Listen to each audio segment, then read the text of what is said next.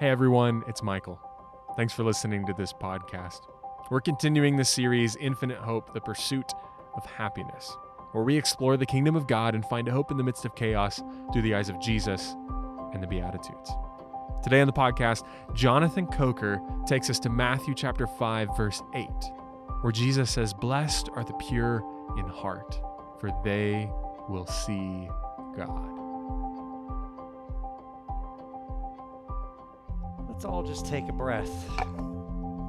Yeah. Yep, they're giving me 15 minutes. I'm using one of them for this. It's been a week. It has been a week, Southwestern.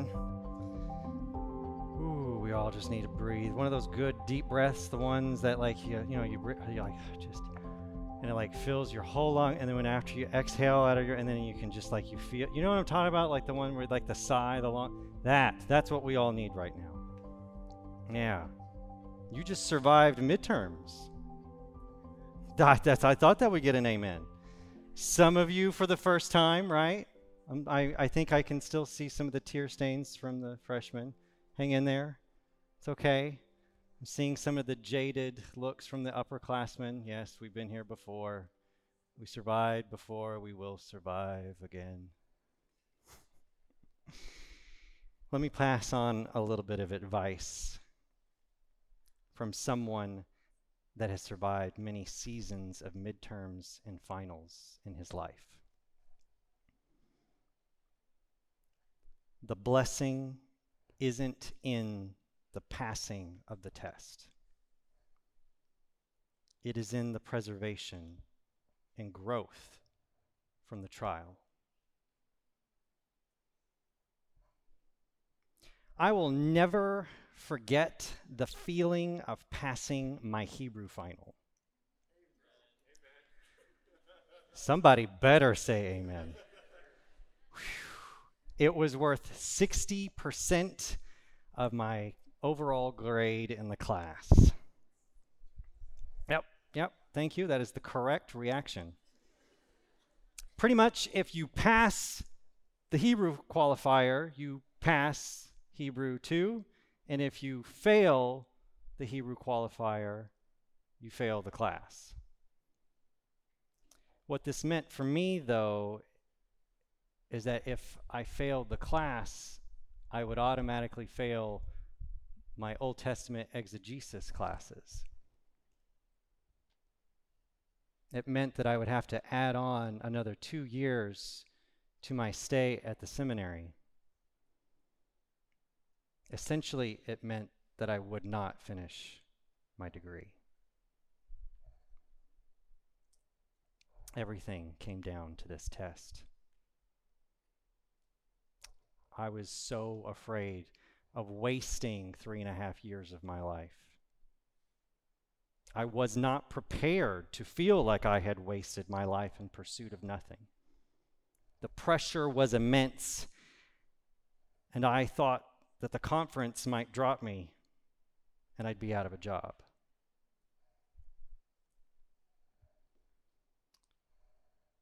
So, back in the day, when I was there, I hate that I can say that now. It happened so fast. They would not email you your grade. They would post it on the wall and the glass of the department. Not with your name, but with a code that they would give you ahead of time, right? And my buddy that was taking the class with me, he calls, because this is not something you text about. You need that in real time reaction. Bro, the grades are up. He says, do you want me to tell you your grade? Let me know what your code is, and I'll look it up. And I said, I got my skinny behind in my car, and I drove down there myself. I walked down the bottom of the seminary, down that long hall, to the end of the corridor, and I looked for my code, and I looked for my grade. And then I looked again, and then I walked away, and then I walked back because I wanted to make sure that what I had seen was the truth. I had passed my Hebrew qualifier. By a happy margin, by the way.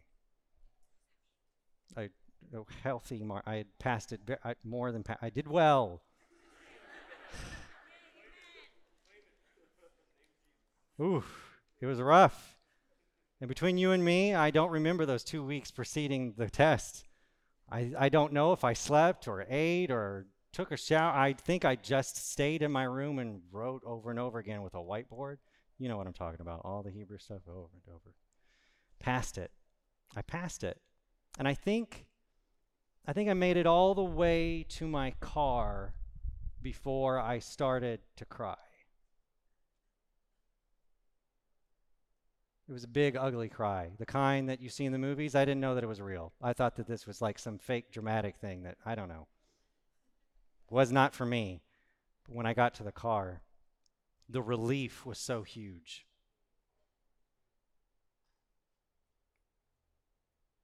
But the true lesson that I have learned from passing that Hebrew qualifier came years later.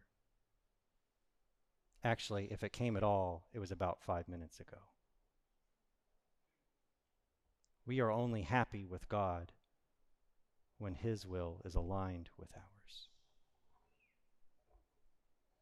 Thankfully, He is not the same. Blessed are the pure in heart, for they shall see God. You see, the pure in heart, well, the pure in heart will be able to see God. That doesn't, I don't know, that's a bit much. We're going to need to back up a little bit. I've been sitting here through all these I can't even talk, through these Beatitudes all week. And what I've learned is that there's some order to all of this. We got to go back and trace through this for a few minutes. Because you see, every good sermon has a plan.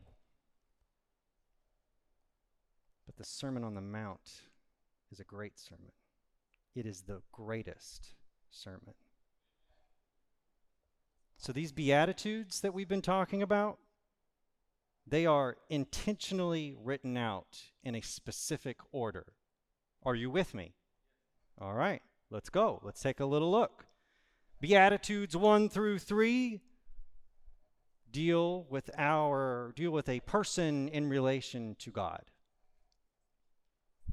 This is just my little look-see, Luke, because this is the last time they're letting me speak for the thing. So, I'm going to say what I want to. Anyway, they might come back with some totally different thing when they get towards the end of the Beatitudes. This is what I got so far. The poor in spirit is up first, and that is recognizing your own brokenness. Okay? Then there's mourning, meaning mourning of the destruction that the sin in our lives has caused. And then there's meek, which is to be confident that God watches us. Then there's the fourth, and it pivots. It's a little different. The fourth, hunger and thirst for God, starts to make possible all the other beatitudes which deal with our relation to other people. They're all built on each other. There's an organized method behind all of this. Mercy for others is made possible with a correct view of our own broken spirit. Did you understand that? And the pure in heart are people that have mourned the destruction that sin has caused in their own lives. They are built on each other. Are you with me? Did you follow me through that, Southwestern? Okay, here we go. Better buckle up. And you already know. I'm being quiet now, but blessed are the pure in heart. We've been talking about this theme of the heart being the target throughout all the Beatitudes. But in this one, Jesus hits the nail right on the head. It's the pure of heart that see Jesus, not the pure of action. This is not about intellect. It's not blessed are those who understand the Bible and believe all the right doctrines. A person can believe all the correct doctrines and still falsely represent God. This may be part of what is happening in the story of Onesimus, that story, the Philemon story, the little tiny book that where is it? Somewhere in the New Testament? I don't know, Hebrews, close to that. That one. It's this little letter that Paul wrote to the church that met in Philemon's house. It's a tiny letter to a tiny church dealing with a huge problem.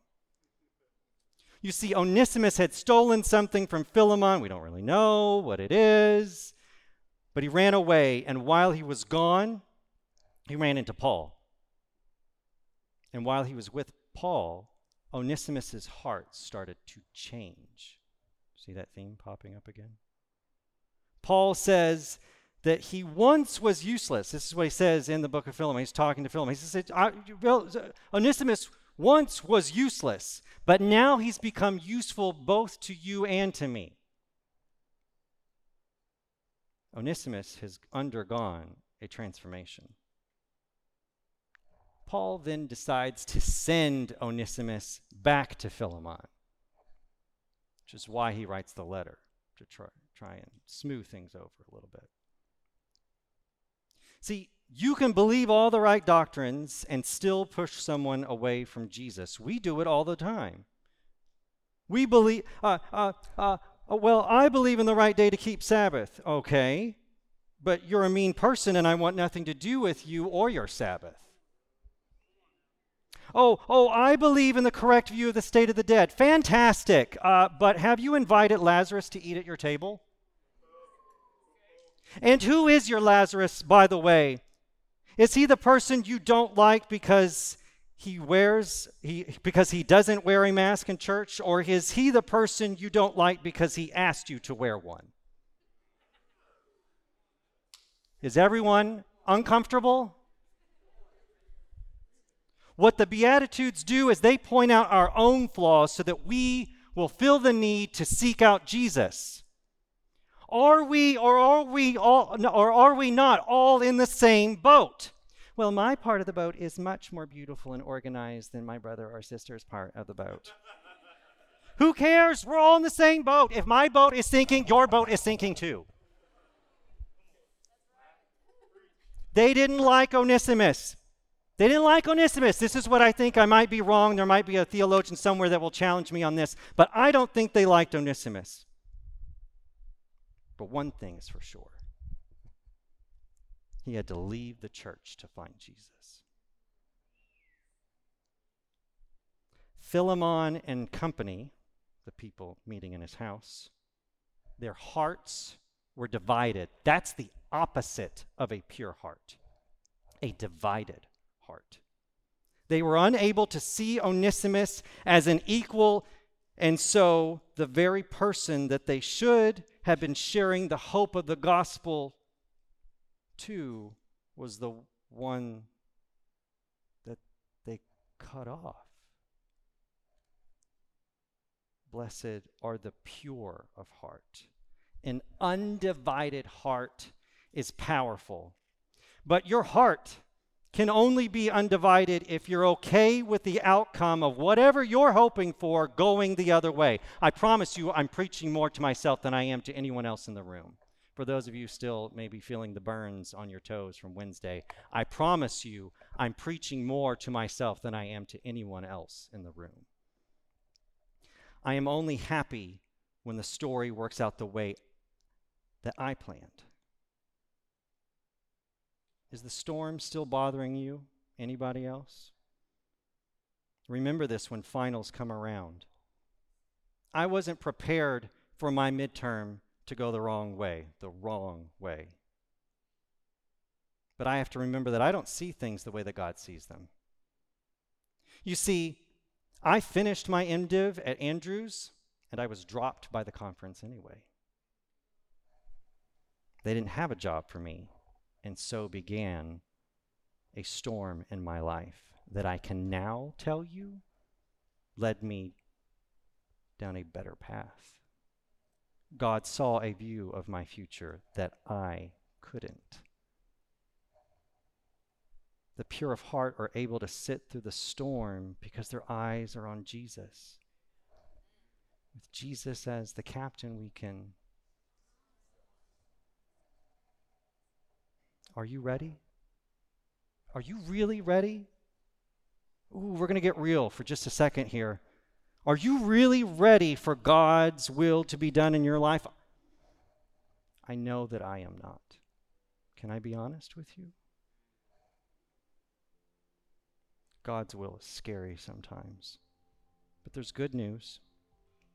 Not only does God pay the price for all of us, but he helps us to want to accept the help too.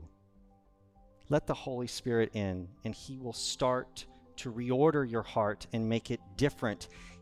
He will start to make it undivided. He will make it pure. Go to him now. He is waiting for you.